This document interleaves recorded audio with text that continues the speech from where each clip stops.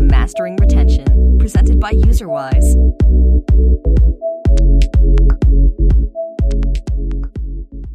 Hi, everyone. Welcome to today's episode of the Mastering Retention podcast. I'm Tom Heyman, co-founder of UserWise, and your host here. Today, I am delighted to have Mladen Dulanovic on with me from Nordeus. Nordeus, you guys have probably heard of with their, top 11 game that I feel like has been around for forever. So hopefully on the Mastering Retention podcast, you can actually impart on us, that mysterious question: how do you actually keep your players playing for years and years? But Mladen, you've been doing a lot of stuff for a long time. We're super excited to dive into that. But before we do, I always kind of like to ask guests, what's your story? How did you end up working in games and, where you are today? How did I end up in games? Simple and short answer would be by accident. So basically, I was working in a QA department for Nokia phones. We were testing Nokia softwares. If you remember that company, Nokia, it used to be a big one. And then at that time, when it used to be the big company, they had a department here in Belgrade, which was testing mobile software. And I was part of that team doing those tests. And then they decided basically to outsource that part of testing to China. So we all basically lost our jobs at that point. And then luckily enough, at that point, Nordeus was being born. Literally, it was like 3 or 4 months old company or old project, Top 11. And I joined Nordeus and gaming back in 2010, so 11 years ago, to form actually the QA department to test Top 11 basically. So before that, I didn't have any experience with. Didn't work with gaming. Gaming was, especially on mobile, that wasn't on mobile. That was on Facebook. But it was really, really early days. Yeah. And then in Serbia, nobody worked in games or for games. So it was quite interesting and new, and I didn't know what to expect. As a kid, of course, I played a lot of games. I was spending a lot of time in those arcade machines, those places who had those things, and I was spending all my free money on the games. So inherently, yes, I like games, and then probably who doesn't, but I didn't plan to end up in games, and then it happened by accident, and then from that moment on, everything basically changed. I understood how tough and challenging but interesting is to have a job in gaming, and then also that the perception of gaming or working in gaming is not something which your mother or grandmother would say, aha, great, you got a job in gaming, you're doing amazing, especially in Serbia. People were telling me, okay, when you're going to find a regular job, that's playing games, that's not a job. I was like, okay, I'm not playing games, I'm creating games. So that's basically how I started in gaming. I started immediately in free-to-play. And then after a few years, not few years, I think 1 or 2 years after I've joined, we released mobile platforms, Android and iOS. And there, I think we were one of the first games which could be played fully cross-platform. So you could start on Facebook or on web, and then you can switch your session to mobile phone, and then everything continues where it was. And that was, at that time, was like, okay, this is a thing. And then the rest is history. Ah. So do you guys still have a Facebook version of Top 11? So we have we call it Canvas version. So yes, it's a web version, but nowadays it's much less popular than mobile versions, of course, but we still have players playing there. I think it's convenient for some of the players because the game is football or soccer manager. So you open your laptop, you open fire up your browser, and then you have your team, you have a good preview, and then it's still everything is cross-platform, so you can continue where you stopped on mobile. Yeah, no, that makes sense. Yeah, I remember when Facebook games were like popular. It was kind of like the height of like when I was in college, and I remember we would, be in our lecture hall taking notes on our laptops, but everyone just had Facebook up, and we were like all playing like Risk against each other or something else on there, and it was a good time. But yeah, that was well before mobile games and smartphones really existed and such. But yeah, I was kind of curious. I was like, are there still people on Facebook like still playing games? Sounds like there are, just maybe not as many. Yes, there are, but not as many. Okay. Well, I think maybe we just kind of start through like the journey of games, because you've kind of done it all. And typically I see a lot of game teams that struggle, like either, okay, I've run this game successfully for a while, and now I got to switch to making new games. And it's just a very different mindset, I feel, from, live ops to rapid prototyping and making new games, and vice versa. So maybe let's, start at the beginning. So for teams, which is probably a lot of studios right now that are either in the trenches or are thinking about starting to make a new game, is there a good approach or a recommended approach that you found to be indicative of the most likelihood of success to start with, like making a new game? Like what sort of process have you seen work? Yeah, so really, really simple question, but a really hard one. So that's like billion dollar question. And then a lot of studios are trying to do the same thing. So they try to launch game after game, and then they try to hit that jackpot of having a multi-million or even billion dollars game. So in general, I don't have a right answer, obviously, and then I believe that there isn't a right answer. If there was an answer, then everybody would do it that way, and then everybody would have great games.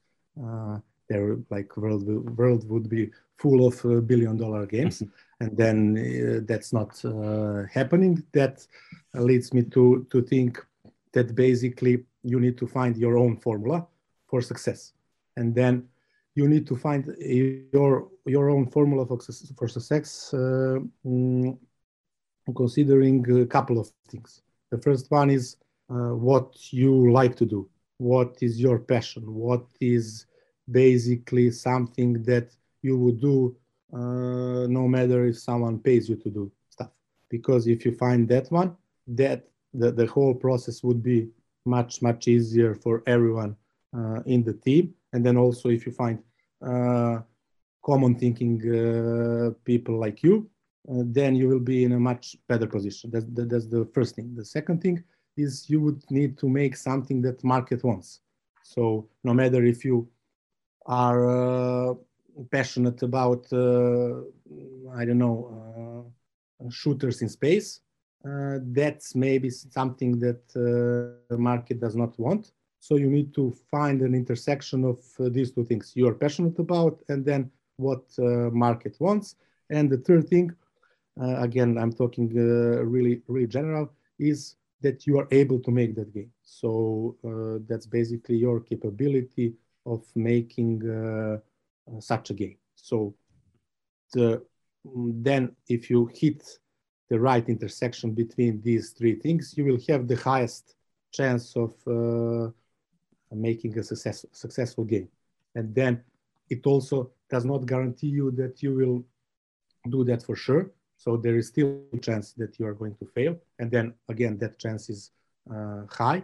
But it's much higher if you don't follow these three, the intersection of these three things. So that would be my general answer in a sense for someone who is starting with making games. And then another thing would be that you surround yourself with people who tried to make things before. So with people who are experienced in things doing, because nowadays I believe people who are just joining the industry can find a really hard, can be found in a really hard situation where they want to make a game and then they're competing with the people who are much experienced than them.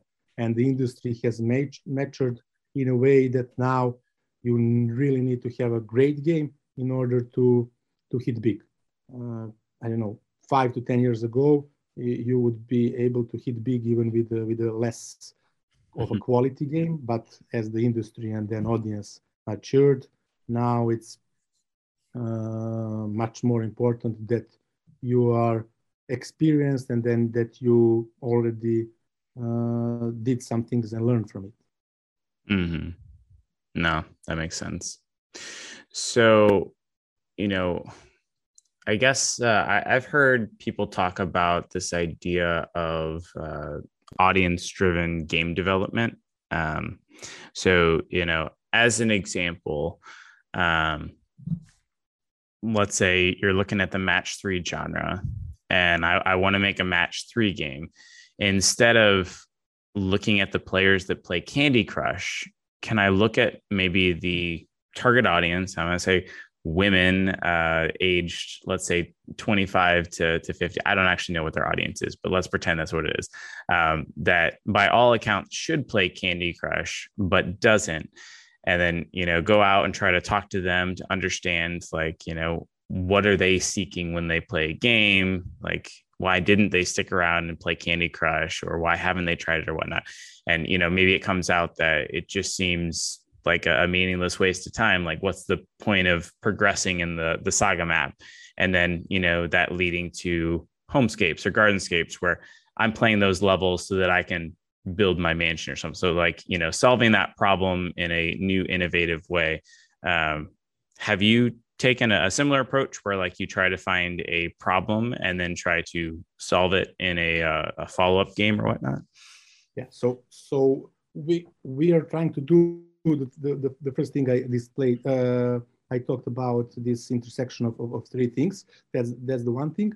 And then the second one is good balance between strategy you have and then things you made and validate your strategy. Let me try to explain that. So basically, when you think, okay, what my game should be, and then it's an intersection of these three things, you will get to some idea.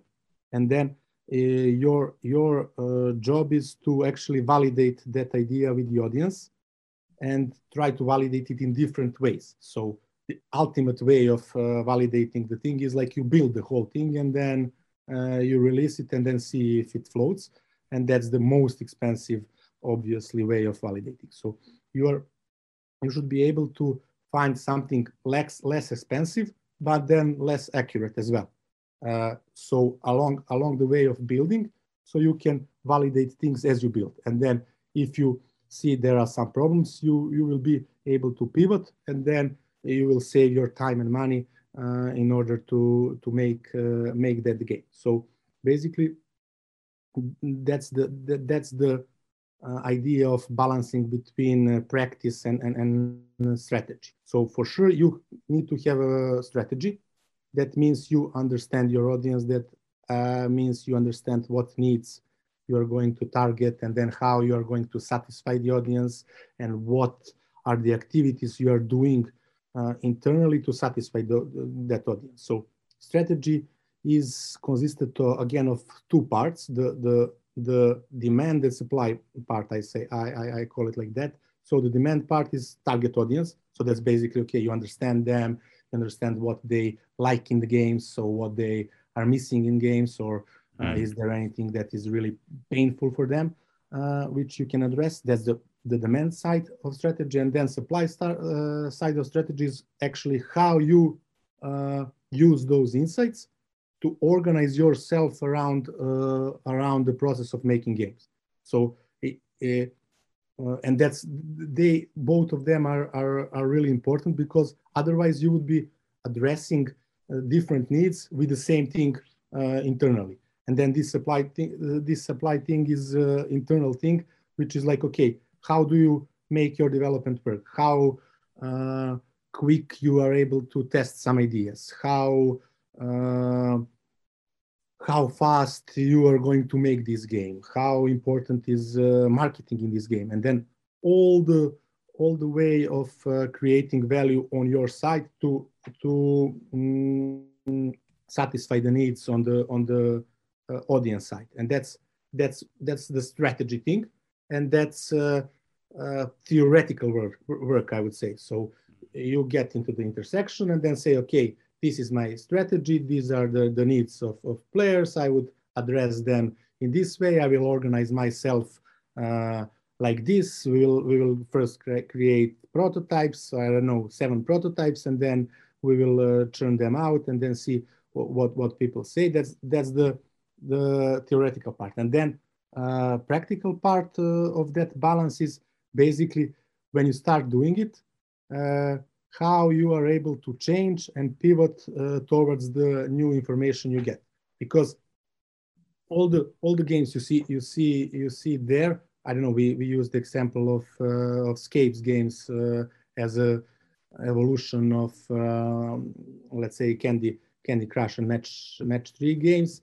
Those are things that had a good strategy, but then along the way of executing that strategy, they pivoted. They were adjusting their competitive advantages regarding the data they've got from testing those things. So that means that from one hand, you need to have a strong strategy, which makes sense, and then you believe, like everybody in the team believes on that. On the other side, when you go executing strategy, you need to be super understandable of what needs to be changed in order to get to the result, and then in order to change that strategy, because strategies do not exist in isolation. They are like really connected with the execution and the whole product.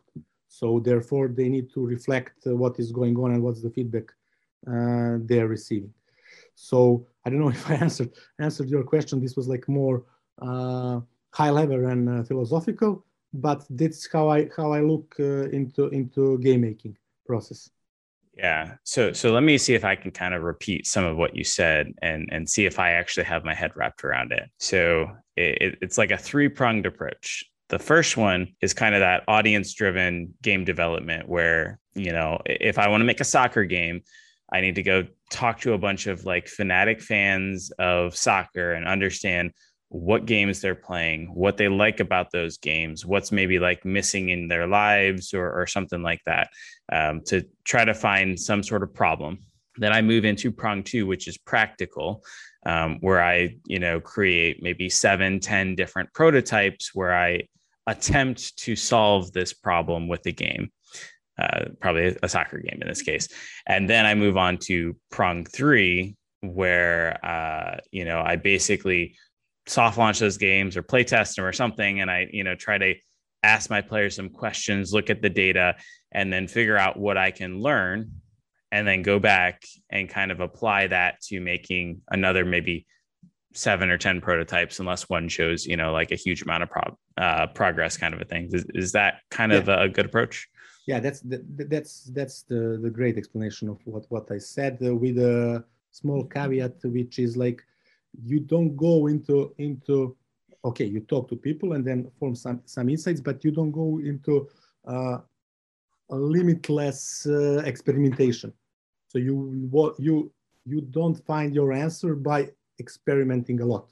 You find your answer but by having the right direction, and then trying to fine-tune that direction. And then in the end, if direction is not good, then you find another direction. So that's that balance between theory and practice. So in theory, you have to have a strong direction. So you are not drawn into experimenting a lot around the various things, because you can experiment everything and then forever.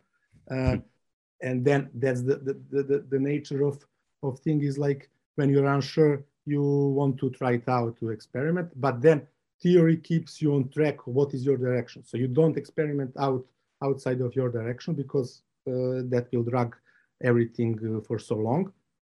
And then the step 3 is like execution, and then feedback loop, fast feedback loop towards your strategy. Yeah, I like that a lot.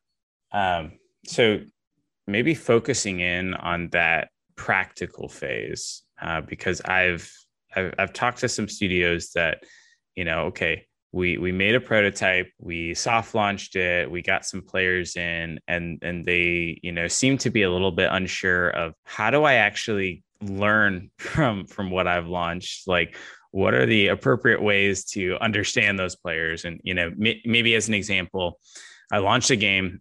I had this target in my mind of, 40% D1 retention. And I'm at 30%.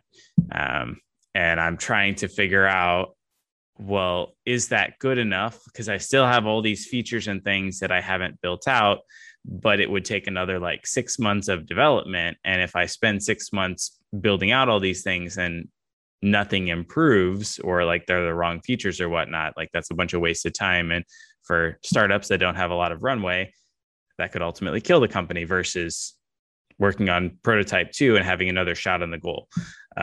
So, when I'm in that phase and I have kind of launched the game, like, what are some techniques that you found to be the best way to learn as much as effectively as possible? Cool. I will answer this question in 2 ways. One is practical and one is philosophical. So I like it. The practical one would be, so before you launch, you set your goals. And it's really important that you do it before the launch, because when launch happens, things start to be a bit messy, and then you forget what you were aiming at, and then you focus on measuring, improving, and whatnot. So before the launch, you set your goals. You say, okay, if this is not bigger than 32% day 1, we are going to pivot. And you write that down. You can also organize a betting. That's what I do usually with my team. So when we launch something for the first time, we bet what the day 1 retention is going to be, and then there is a prize for the one who comes the closest to the real number. And then you have a so to speak hard stop or hard thing you can compare against. And then afterwards, if you are below that, that means you're going to kill the game or to pivot. So that's one practical answer. But philosophical answer, which I like more, as you could notice, is that you basically don't go with just prototypes and wishing for day 1 to go above 40 or whatnot. So you get to, with this theoretical understanding of the direction you are taking. That means that you really understand what is the important part of that game, and then if you build that important part, and to which extent, and what would be the feedback. So once you understand that, you can go into building the game and then testing it out, because you will be much more sure that that thing you build, it's what represents the direction. Otherwise, you will always think, but if I added this, would it be better? If I added another thing, would it be better? So in my experience, and then I experienced that a few times, is that basically you have to do a much better preparation job, or much better homework before you start working on a game even. So before you write a line of code. So you need to understand the whole game. or at least like as much as you can. And it does not matter that will that be the final game. That does not matter. What it matters is like you have the whole game, you understand the whole experience, and then all the things you said there make sense. So they are some kind of able to validate. You are able to validate that with the audience. That won't be accurate, of course, but they can provide you some kind of feedback. So I'm talking about concepting phase. So something like you have images on paper, or just text on paper, or just some pitch, or elevator pitch, or something like that. So from there you go into, again, you don't go into code yet. You go into understanding what the whole game is. Why is that important? Because when you start building it, you will get to 30% day one retention, and then you will be wondering, okay, is my game this, or maybe something else, or maybe what's my next step? And then you will be dissipating your energy towards many experiments, which does not maybe make sense in theory. So that's why it's really important that you understand the whole game. Even though once you go on a battlefield, the results may tell you, okay, change something, but understanding everything at the beginning gives you a clear path where you go if everything goes well. And then it also gives you an opportunity to see, okay, this is the core of the game. This is the first alpha or first release or whatever. And then by understanding that, you will not ask yourself, okay, should I add another feature, or should I add another 70 features in order to improve day one? So my answer. I like that a lot. Let's pretend that I have set a goal of, if it's less than 30% day one retention, I'm going to pivot, and I hit like 29% and I need to pivot. Do you have any like tips or, anything related to how you go about pivoting, or like what you would figure out in the game is the problem point that, you need to try to fix or to solve?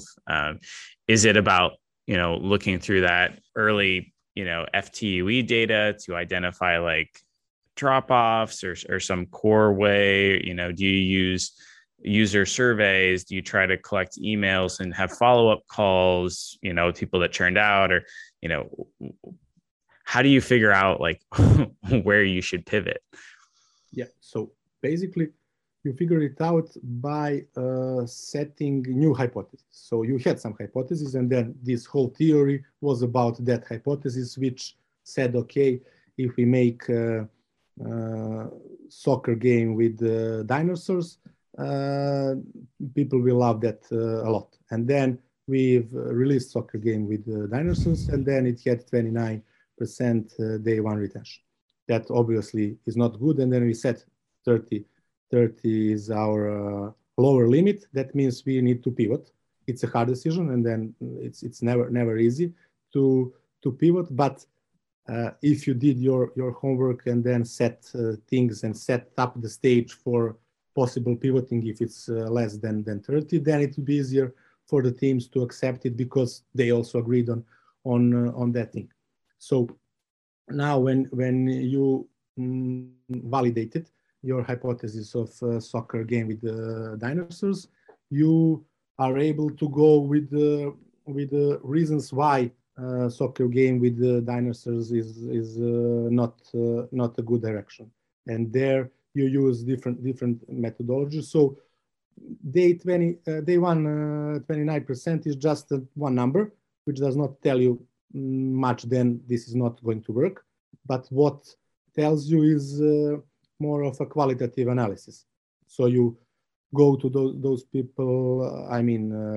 We usually what we usually tend to do is we have implemented a system with surveys, so you can run a survey in a game, and then people can fill in. We also organize focus groups. We talk to people, call them or write them emails, and that's how you basically understand why that hypothesis failed. So you don't learn much if you just say, okay, we failed, and then, okay, let's go to the next thing, and then let's fail again. So that's the stupid way of failing. So if you want to learn something from failure, you need to understand what basically happened there. And then by talking to people running surveys, you understand that, I don't know what would be, but let's say that the audience does not like dinosaurs, they like more lizards. So here you get an idea of one hypothesis that maybe could be the next one. So from those things, you understand what was wrong. And then again, having those insights will help you form next hypothesis. And then you will learn now, okay, I should never create soccer game with dinosaurs. And I didn't learn that. So to be clear, I don't know the answer. But in this fictional example, you learn that, and then now you can move on, and that learning stays forever within your team or company, and then you probably won't try something else, or you will have that as a learning, which may change, of course, because people change, industry changes. So that would be it. Do you have any like recommendations around surveys? Because I know a lot of people in the industry like cringe when they hear the idea of like people just sharing their, information via a survey. On the one hand, like I could have like open-ended questions in the surveys where users can write something in, and some of them will probably just, have garblish stuff because they're trying to get through it quick. Others might provide more valuable answers, but it's also kind of hard to like sift through and look through all those survey data versus maybe like a cleaner single or multi-select question where I kind of have the topics in there, but I also might miss things because, if I have to choose A, B, C, or D, but really the problem is E, and I have no spot to actually share that. Like what's your general experience? So general experience is like, as you said, so people don't like filling in surveys. That's the thing. So we try to make as valuable for us and as non-bothering for users. So we try to use scales. That's the easiest way for them. And then we also have open questions. And then some of the people fill in really things which make sense, which is good. On top of that, we use services where they go to your game, at least tutorial or first couple of hours of gameplay, and then they you get a recording of their video, screen capture, and their voice, so you can also get things from there. But in general, if you made that game and then you are passionate about that game, and what I was telling about those intersection of three things, you would be able to understand what's the problem quite easy, because it's like kinda you are making that game for yourself, or at least you pretend that you're making your game for yourself by understanding the ones you're making the game for. So I have never I failed in a lot of tests, but I have never get to a situation where I didn't understand why I failed. That's why I think that was really valuable and on the other hand interesting. So I believe that it's not that hard to understand why something failed if you just dig deeper. Yeah, I like that a lot. Okay, well, let's pretend now we've found a game that is showing potential. What steps or things do I need to do to actually get ready for a game to actually hit global launch? If you are on the path, like where everything goes smoothly, and then you're like just setting goals and then fulfilling them, which I don't know if anyone is able to do, but that's a fair imagination. You just need to, I mean, you are in like, then you have sweet problems. I call them like that. Okay, yes, you need to work, but you at least know that there is something going to happen with this game, like going to full launch.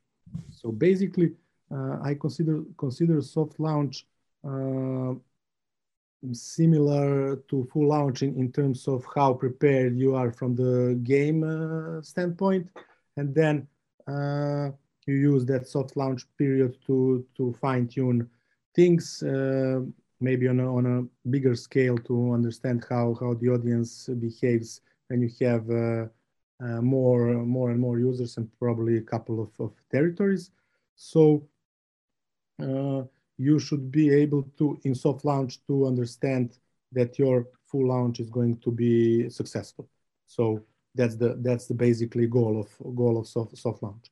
And then you prepare, and then you probably started preparing most of the other things, not directly involved with the game team, which is like you need to understand how you message your game. You need to create good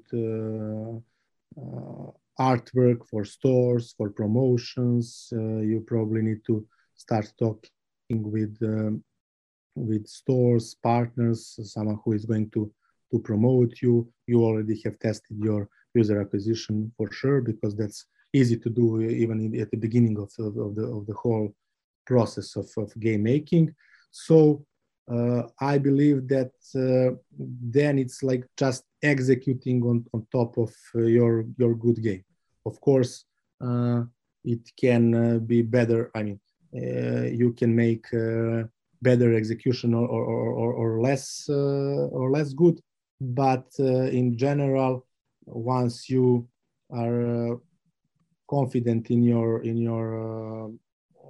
soft launch numbers, that you basically are managing to return more money than you are spending on the acquisition, then you need to execute on the marketing strategy, and then go to market plan, and then full launch the game.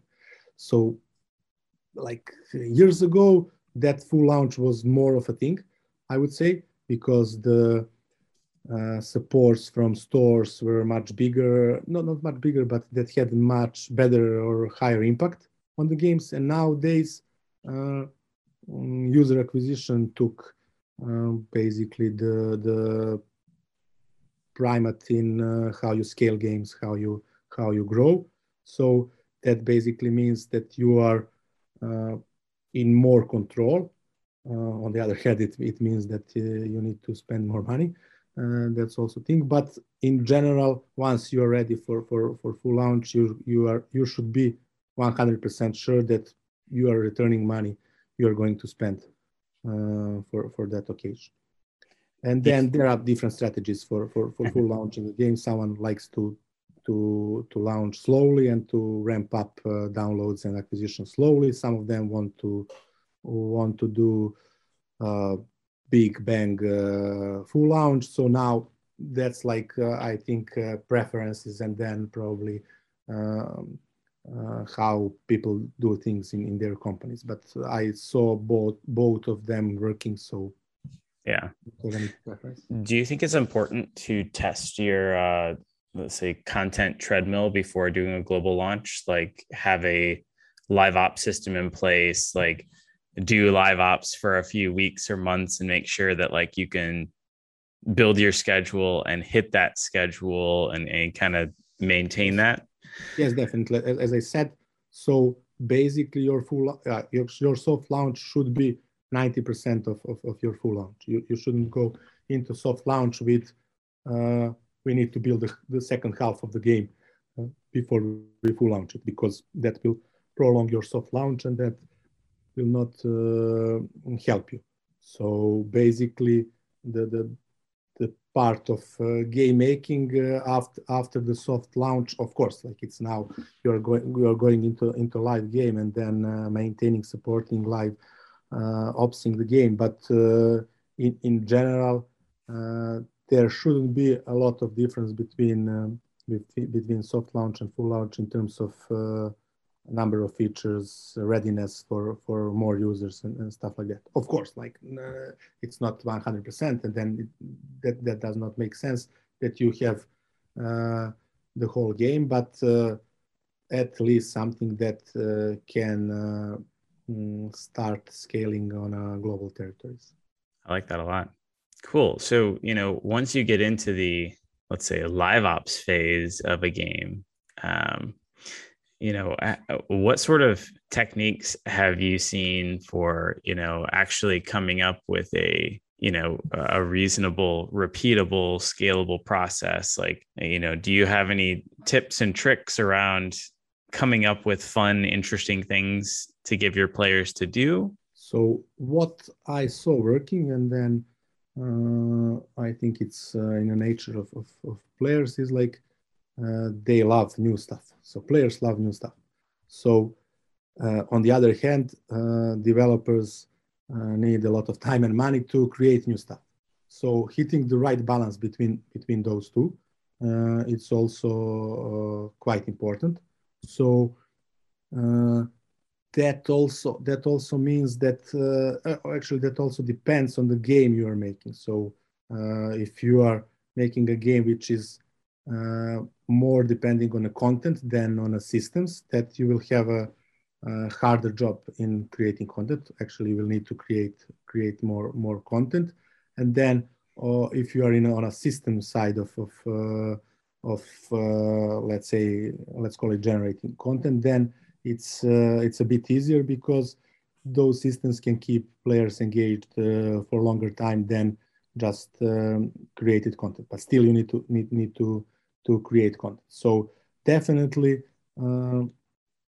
new content is something that users, and then I feel people in general interested in.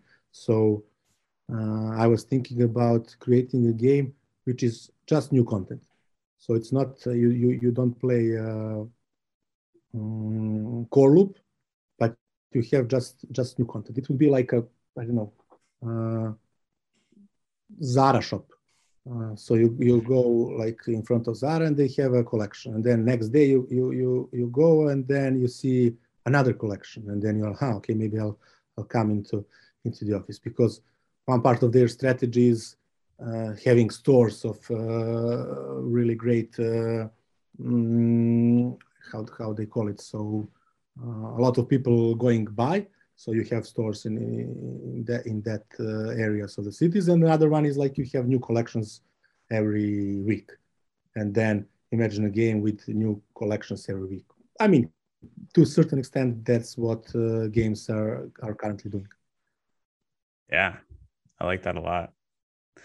Another thing for keeping them engaged in a live game is you have one really good benefit of having a live game. That game already works. You have your audience. You've hit your market fit, and then basically those people are really valuable, and then you can understand them better. You can see what they are missing, or at least what they think they are missing, and then you can offer them something to consume, and that's the biggest difference, I would say, between live and then game in development, because you already have an audience. You already went over that line where you hit your market fit, and there you should be using that, because your audience is probably loyal to you. They care about your game. They play it every day, so they understand how they feel, and then they understand what can be improved. That's a really, really valuable learning, which everyone should take advantage of. Use your audience. Yeah, so key. I love it. Okay, one more question before our unofficial question. What sort of tools or infrastructure does a studio need in place to be able to kind of operate in this fashion, to be able to, rapidly deploy new content and experiences to players? Yeah. So I'm not an expert in that area, and I also didn't use a lot of external tools. So probably there are external tools, and then for small studios, it makes sense that you employ someone of those tools, not to build them on their own. For example, for us, we have most of our systems and deployments built internally. So important thing is that you are able to satisfy the business need. So that's the ultimate thing. So if external or like publicly available system satisfies your need, then great, you don't need to build your internal. But if your internal will give you some kind of advantage, and then again we go back to that strategy thing. So that's like your value of creating, your chain of creating the value. So if that's really fast A/B tests, or it's really fast, I don't know, deployments of live ops or live configuration changes. If that's important for your creating the value, then you need to make sure that that work is adding to your competitive advantage of I don't know, releasing too often or having live events every day. That's how you actually play on your strengths. I like that a lot. That's great. And I like the idea of focusing on the business need first. It kind of goes back to when we talked a little bit about, starting with the player's problem too. So, you start with the need and then you kind of go from there. So it applies to everything, I guess. Cool. Well, one last question, because we are on the Mastering Retention podcast, and that's, what's one tip or trick you've kind of learned over the years to increase retention? Like, how do you keep players playing for longer? Well, I'm not sure if I could give a practical tip again. So what is something I notice working is a bit theoretical, but can be applied to any game. So you basically try to segment your audience into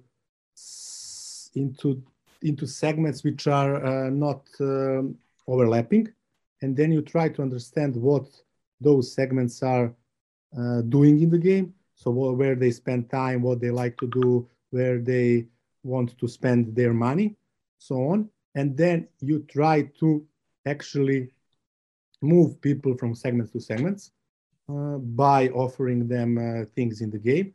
So you see one segment the segment who pays, that's probably the segment who plays the game the most. So you want to push your players into playing a lot or paying a bit, and then they will go to play a lot. So that's one of the things. So you basically try to segment your current audience, see their behaviors, their general behaviors for those segments, and then try to figure out either what you want to do for that segment to increase their engagement or retention, or how to move them to another segment. That's also both of them can be viable, and then one thing can lead to both of those things. So they can also move and then increase their engagement. That's awesome. I love this. Cool. Well, Mladen, this has been fantastic. If folks do want to get in contact with you or have any questions, is there a good way for them to do that? Yes, I am available on LinkedIn. You can find me on LinkedIn, and then feel free to add me, to contact me, ask me any question. I would be more than happy to help where I can. This is great. Well, thank you so much for coming on, and hopefully we can have you back sometime. I feel like I still have tons and tons of questions, but this is really great. So thanks again. Thank you, Tom, so much.